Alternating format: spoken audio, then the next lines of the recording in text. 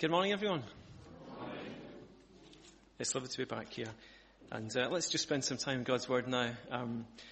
Let's pray as we do that. Lord, thank you for your Word. Thank you that your Word brings life. Your Word brings hope. The Word of God is living and active. And we pray, Lord, as we read together from Romans chapter 8 today, that you would make the Word alive to us.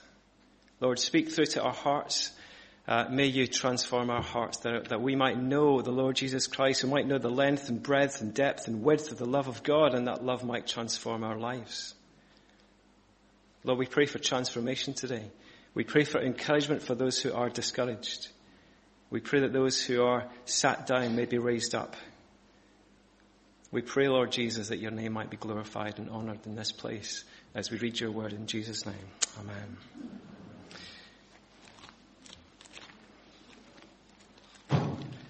Okay, so I've been invited to speak on Romans chapter 8, which is wonderful.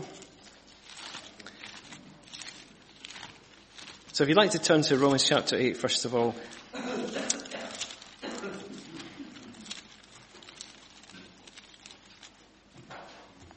I believe you've been looking at a few of the previous chapters in the book of Romans as a church together. Romans chapter 8 is preceded by Romans chapter 7, surprisingly enough. And in Romans chapter 7, we finish with reading these words from verse 21 to 25. Most of the stuff I'll read will be on the screen, but not this section from Romans chapter 7. It says, "So I find this law at work. When I want to do good, evil is right there with me. For in my inner being I delight in God's law. But I see another law at work in the members of my body, waging war against the law of my mind and making me a prisoner of the law of sin at work within my members. What a wretched man I am. Who will rescue me from this body of death?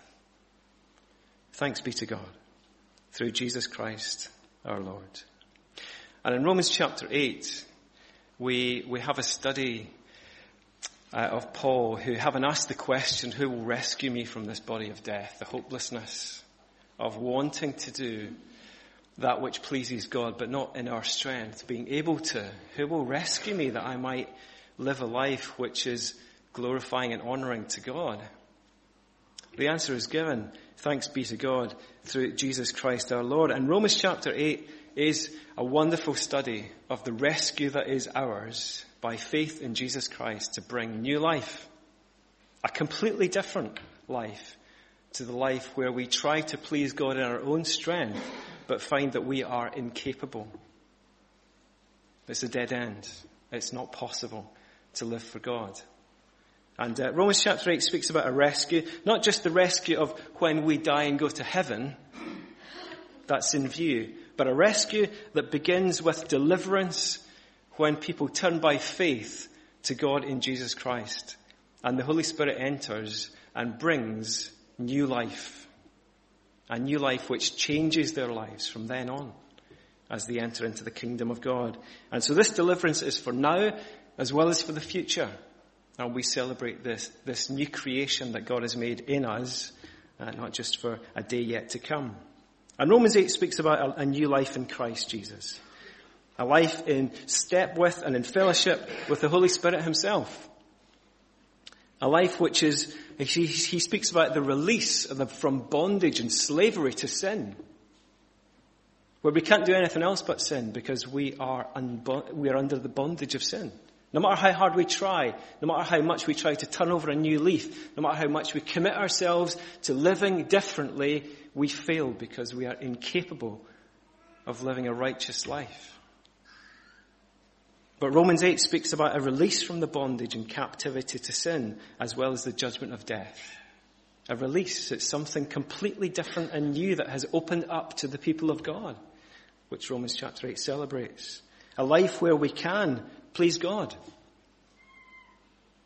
A life where we can enjoy the fellowship of living in step with the Holy Spirit.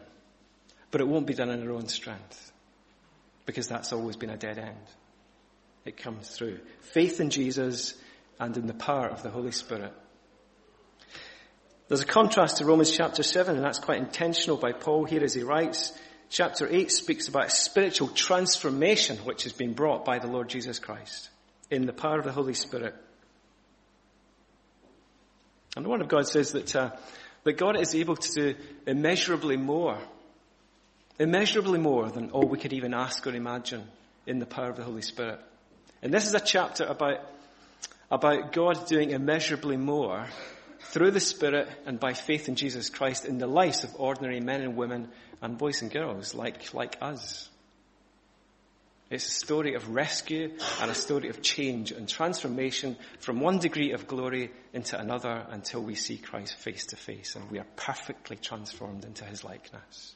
But the journey by faith has begun. And you may look back over a life of faith. You may have been a Christian for many years. And you may have started with a bang. And you may have seen in the early years of your Christian life change and transformation that was brought about by the Holy Spirit. And perhaps, and it's true for many people, perhaps you may just in these last few years, or even just in the last recent years, have experienced just a flattening and a deadening and a sort of a tailing off of transformation and change. And you may be thinking, well, maybe this is it. Maybe this is all there is. And with the truth of God's word today, I pray that if you are sat down thinking, perhaps I've changed as much as is possible. Perhaps those begetting sins, which I've prayed about so many times, perhaps the lifestyle that I have is as good as it's going to get. Then Romans 8 comes with encouragement to all of us, that those who are sat down may be lifted up. That those who are walking might learn to run. That those who previously ran might run again. Spiritual transformation. And Romans 8, really, the way I'm going to look at it is it's a study of what inspires and what motivates that change, which is not only change in our minds, it is about truth. The Word of God says truth. The truth, when understood properly and applied properly, will truly set you free, not just in your mind, but in your heart and also in your life. And this is about truth transforming from mind through the heart into a changed behavior. Truth literally setting free from bondage, into transforming our lives. And this is a chapter all about that. And I'm asking the question, what inspires, what motivates, what is the fuel for this kind of change? In Romans chapter 8, let's just read a few verses that begin in Romans chapter 8 together. Chapter 8 verse 1 begins, "Therefore there is now no condemnation for those who are in Christ Jesus," praise God, "because through Christ Jesus the law of the Spirit who gives life has set you free from the law of sin and death. For what the law was powerless to do because it was weakened by our flesh, God did." And that's really significant. God did, by sending his own Son in the likeness of sinful flesh to be a sin offering. And so he condemned sin in the flesh, in our flesh, in order that the righteous requirements of the law might be fully met in us who do not live according to the flesh, but according to the Spirit. This is an altogether new kind of life that we have in Jesus Christ. This is living not according to the flesh, with its desires and its bondage and its death, but this is life in accordance with the Spirit, which brings life and transformation and change and hope. This is a truth which sets free, not just for a day or a week or a month or a year, but for a whole life. And the truth of God might be released in us, which says that God's expectation for the people of God is that we might be being transformed into his glory and likeness day after day, week after week, month after month, year after year, until we see him face to face. And it doesn't matter how long you have been a Christian. God's word to you today is the same as a brand new Christian. You can be transformed into the likeness of God with ever increasing measure. And that opens up an exciting journey of faith for the people of God, whatever stage you're at and however long you've been a Christian.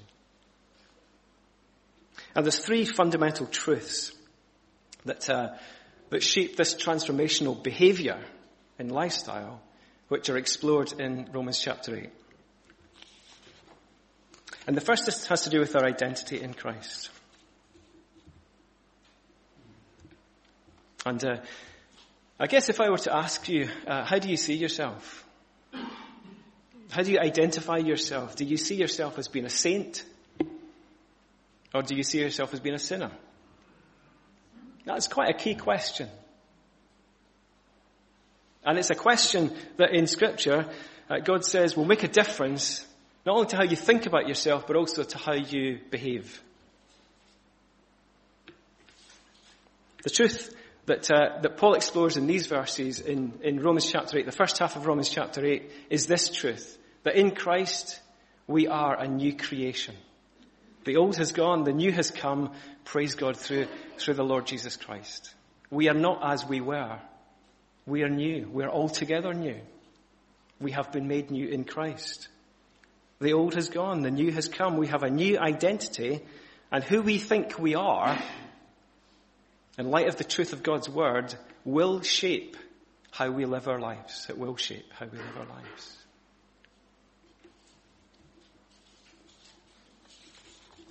In Romans chapter 1, and actually at the beginning of lots of Paul's letters, he wants to emphasize quite intentionally this new identity to the people of God. Romans chapter 1 verse 7, for example, to all in Rome who are loved by God and called to be saints.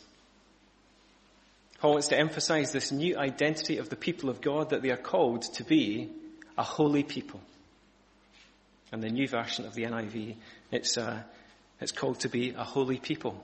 And 1 Peter picks that up as well. This is who you are. A royal priesthood, a holy nation, a people who belong to the Lord. You're not as you were. Once you were in darkness. Now you're in light. You're a new creation. Altogether different. And that makes a difference when we understand truly who we are in the Lord Jesus Christ. Verse 3 of chapter 8 says, "And so he condemned sin in the flesh, in order that the righteous requirement of the law might be fully met in us, who do not live according to the flesh, but according to the Spirit." And if we rightly understand that by faith in the Lord Jesus Christ, there is no condemnation on us, because Christ has paid the price in its fullness and entirety that we might be forgiven. Now that's a wonderful truth, isn't it? There is no condemnation that rests over you, child of God. You have been set free from that bondage which holds you accountable to God for judgment for your sin. Because Jesus has borne that price on it in himself at the cross. Christ's work is sufficient. And therefore, and we have been made righteous through the Lord Jesus Christ. The righteousness of God has been imputed, has been given as a free gift of God's grace to you and me. And we stand in God's sight, our status changed. Changed once and for all, eternally changed. No longer sinners, but saints. And that makes a massive difference. And so therefore, as the people of God, we are no longer striving for God's acceptance. Because we are accepted already in the Lord Jesus Christ. We're no longer trying to pay the price or pay God back, because Christ's work is sufficient for us. A righteousness not our own. Romans chapter 8 verse 14 on the theme of our identity says this: "For those who are led by the Spirit of God are children of God. The Spirit you received does not make you slaves so that you live in fear again. Rather, the Spirit you received brought about your adoption to sonship, and by him we cry, Abba, Father, Daddy." Because we have entered into a personal relationship, an intimate relationship with the Creator and Maker of heaven and earth. And Jesus says to his people, you can call him Father. Now, that's a wonderful place for the people of God to be. And let me just give you an example as to how the truth of a clear and an understanding of who we are in Christ, our new identity, can set us free, it can change behavior. This is just one example. It's from a number of years ago when I was working as a student worker. And I met a student who, just when he was sharing, was very honest. And it's true, not only of students, it's true of many, many people. He had a girlfriend. His girlfriend was called Nicola. And in their relationship, this was before they were married, in their relationship, they struggled with sexual temptation in their relationship. And they had set boundaries. They'd say, look, if we get together of an evening, we'll do this, we won't do this. This is appropriate, this is inappropriate. They set rules and boundaries, and they found themselves incapable in their own strength of keeping these laws that they'd set for themselves. And time again, they'd find themselves transgressing those boundaries and find themselves in the pit of guilt and shame and coming before the Lord and confessing their sin and saying, Lord, please help us. And this guy's student was in a talk one day when someone was teaching on Romans chapter 8, our identity in Christ, that we are children of God. And he went home that day and he printed out, on little slips of paper, he printed out Nicola, his girlfriend. Nicola is a precious child of God. And he recognized his girlfriend was precious to the Lord. A child of God. Wonderfully blood-bought child of God and precious to him. And she was his child. And he stuck these little leaflets, these little slogans, if you like, above his mirror, so that when he got up in the morning, he recognized this statement: Nicola is a precious child of God. And he put it in his bedroom, a couple of different places, and he said that a couple of days later, Nicola was round at his house at night, and they were watching a movie, and they were sitting down, and they were on the couch and stuff, and he said, I just noticed over her shoulder on the wall just this statement of truth. Nicola is a precious child of God. And he said it really changed the way I thought about handling her because she's precious to God. And truth can set you free. In a way that rules can't, truth can set you free. When we understand who we are and whose we are in Jesus. It makes a difference. And to summarize this point, I think it's true that in Christ we are accepted by the Father. Therefore, we no longer strive for his acceptance. But we're also indwelt by the Spirit of God. Verse 15 of Romans 8 says, the Spirit you received does not make you a slave any longer. You've been set free. You now have received a spirit of sonship, fellowship with God. And that's true. That makes a massive difference to us. And so when you come to verse 12 of Romans chapter 8, and it starts to say, okay, so what? In light of who we are, how should that affect our lives? Verse 12 of chapter 8 says this, therefore, brothers and sisters, we have an obligation. Now, it's not to the flesh to live according to it. For if you live according to the flesh, you'll die. But if by the Spirit you put to death the misdeeds of the body, you will live. For those who are led by the Spirit of God are the children of God. It talks in Romans chapter 8, verse 5, just immediately before we've been reading here, it says, those who live according to the flesh have their mind set on what the flesh desires. But those who live accordance with the Spirit have their mind set on what the Spirit desires. The mind governed by the flesh is death, but the mind governed by the Spirit is life and peace. He's talking here about living a life of peace with God. Living a life where we seek God's will and we walk in step with the Holy Spirit. Living a life where we can please God. He's talking here about transformation of everyday people's lives. From people who used to live in accordance with the sinful nature. That's what controlled their minds. That's what controlled their hearts. That's what controlled their behavior. And the reality is they couldn't do anything else. We couldn't do anything else before we were saved and set free. The only option open was that we lived in accordance with the sinful flesh. We were in bondage to sin. We didn't have an option. But Christ has come into our lives and the Holy Spirit has come to bring freedom and transformation. That we might now live for God and not for the sinful nature. And one of the huge motivations for the people of God to live in a life of transformation is because we can. We can. We didn't used to be able to. We used to be bound in sin and couldn't do a thing about it. Even if our hearts wanted to please God, like Paul's talking about in Romans chapter, even if we wanted to, we couldn't. Because in our flesh, we were incapable of living a life of transformation and pleasing God. But by faith in the Lord Jesus Christ and by the power of the Holy Spirit, we can now live for God. We've been released and set free to live a life of holiness. Yeah, I should say, just so that we get our expectations, we're not talking about a life of perfection and holiness, but we're talking about a life of transformation. God is talking about being transformed into his likeness with ever increasing glory as we journey home. And there'll come a day where our holiness will be perfected as we see him face to face. But the expectation of God is that his people become more and more and more like him, right?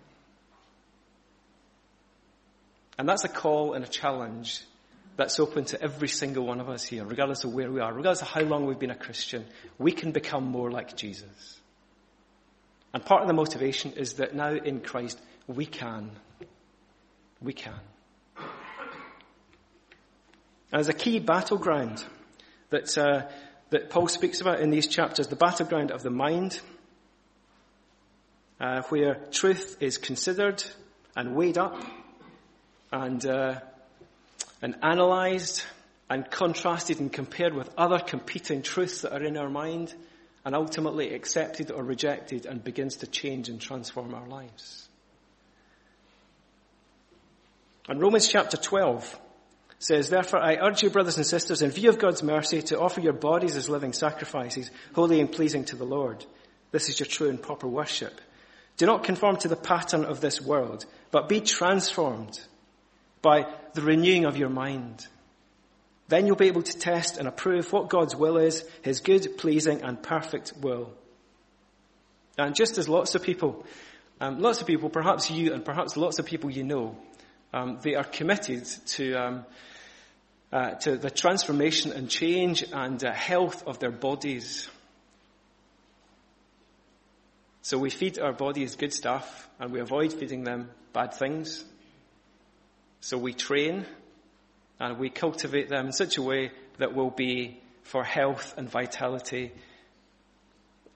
and energy. And Paul is saying, in the same way, treat your mind, feed it good stuff. Feed it good stuff that you might know him, that you might be people who are learning the will of God, that there might be a transformation, that in the competing truths that are all around us, that invade our lives and our space, and as part of the air that we breathe every single day, that the truth of the word of the Lord has a chance to bring change and transformation to our lives. Spending time in God's word is just so important. Spending time with brothers and sisters where we are able to discuss and discern and learn and grow, that our minds might be transformed. We might learn more next month or next year, much more than we did this year, about who God is, what he's like, what his will is, how to please him, how to live for him. Who we think we are affects how we live our lives. Brothers and sisters, let's just remind ourselves today afresh. We are the children of God. We are a holy possession of God. We are the precious children of God. You didn't used to be. We once were enemies because of our sin.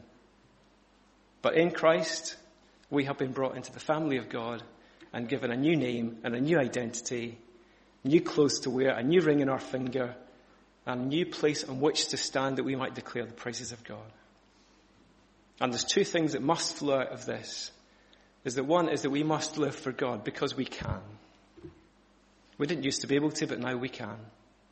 And the second thing is we must, because God calls his people, be holy as I am holy. That's not an optional extra for the people of God. That's not just when you fancy it.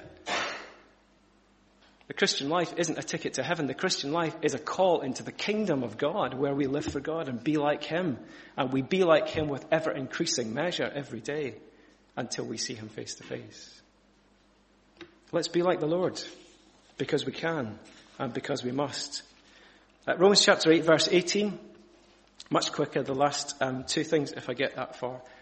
I'm not even sure when you finish. What time do you finish? When you do. Okay.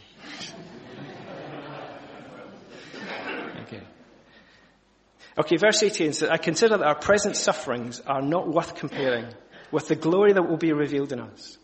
For the creation waits in eager expectation for the children of God to be revealed. For the creation was subjected to frustration, not by its own choice, but by the will of the one who subjected it, in hope that the creation itself will be liberated from the bondage to decay and brought into the freedom and glory of the children of God. And the second big idea that Paul explores here that is a motivation for transformed behavior is this one about what we glory in. That's maybe quite an old-fashioned way of saying it, but what we glory in will make a difference for how we live our lives, what we live for. Now I'll just ask a couple of questions and it'll maybe clarify it. What glory do you live for? When you think about the greatest things that kind of motivate you in terms of the greatest glory, the stuff that you really glory in, that you hold as the highest honor, the stuff that is just of the most significant value, that you live for.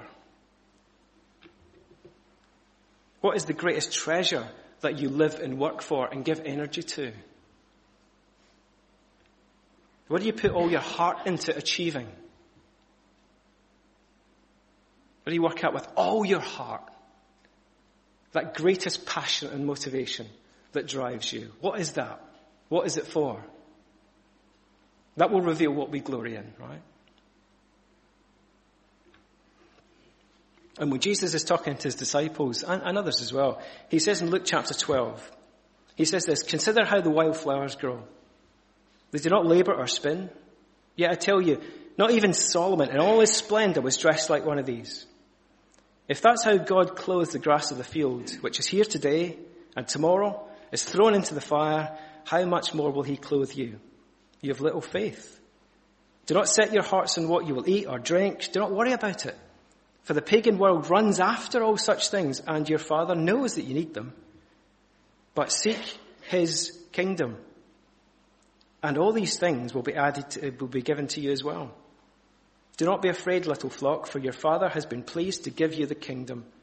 Sell your possessions and give to the poor. Provide purses for yourselves that will not wear out, a treasure in heaven that will never fade, where no thief comes near and no moth destroys.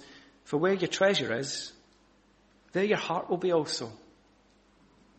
And that's the truth that Paul's getting at here. Where your treasure is, that's what you're going to run after. That's where your heart's going to be. That's where your passionate heart and life and energy is going to live for. And that's really significant here. The glory for the people of God is that we've been called and brought into and get the chance to be part of the kingdom of God, a kingdom of righteousness, a kingdom of justice, a kingdom of hope in a dark world, a kingdom where mercy and grace and truth reigns, a kingdom where we can get to know God. And we can call brothers and sisters, we can call our fellow Christians brothers and sisters in the Lord. We're part of a family. We've been brought into something which is glorious and which is growing, which is extending the kingdoms of the earth. And Jesus says the kingdom has come. And by faith, we have now entered into this kingdom that God has brought. And he calls his people, live for the kingdom of God. Live for its truth, live for its values, live that Jesus might be honored and glorified, live for justice and mercy and righteousness, and live that people might experience the healing of God. Live that you might know God. And an incomparable glory awaits the people of God, when we will see him face to face, when we die or Jesus comes again. And that is not just something that might happen. This is our linear destiny. This is to the place to which we travel. And it will happen. It will happen soon, or it might happen later. But it will happen. And this is the destiny of the people of God, that we are forever part of the kingdom of God. What are we living for now? Jesus says, don't be distracted by all around in your everyday lives, in your relationships. Live for a kingdom of justice and peace and righteousness and hope and healing and the honor of the Lord. Because that's what matters now, and it will matter forever.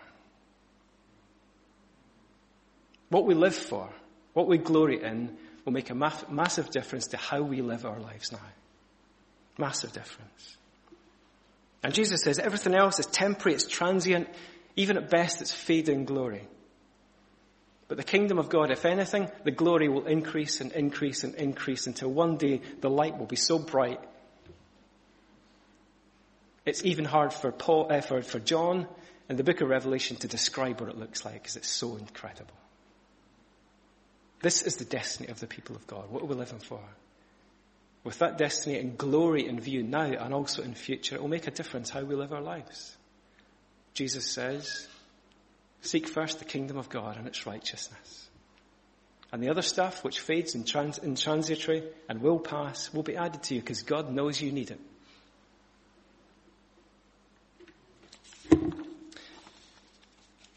And finally, Romans chapter 8 verse 33 says, who will bring any charge against those whom God has chosen?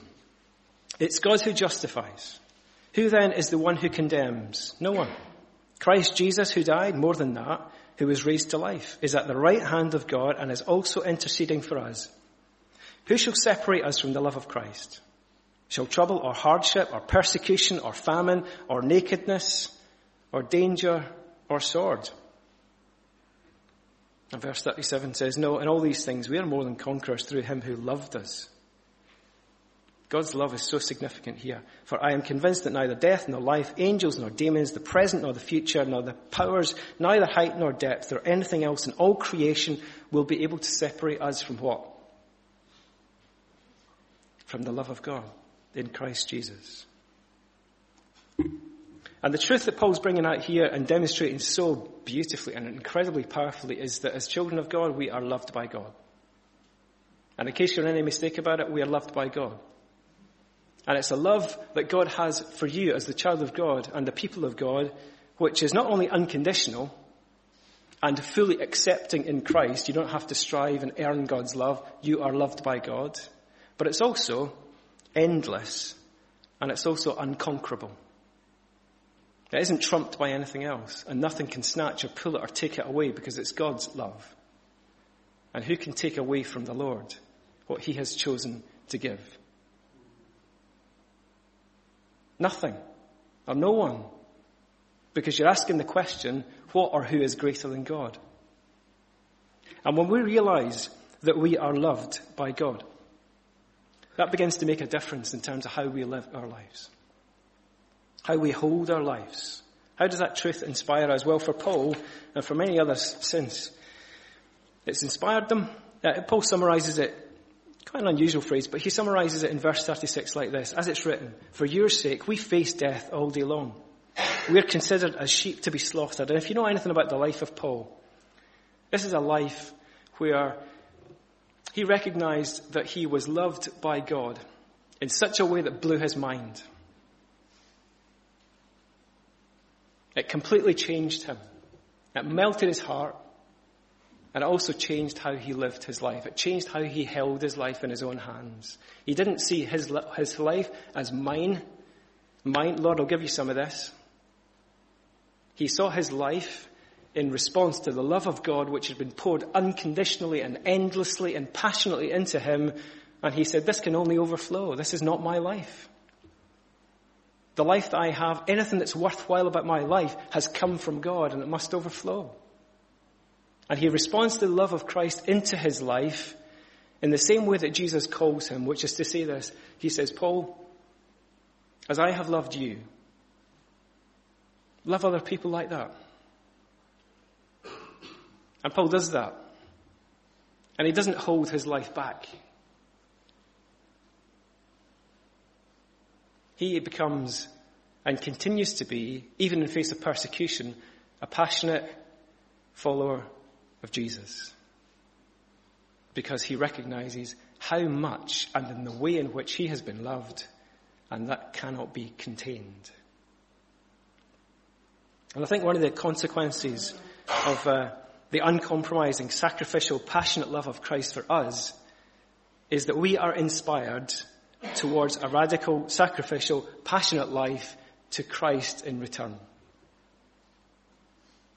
And you can see that through the history of the extension of the church from Jerusalem to Judea to Samaria to the ends of the earth.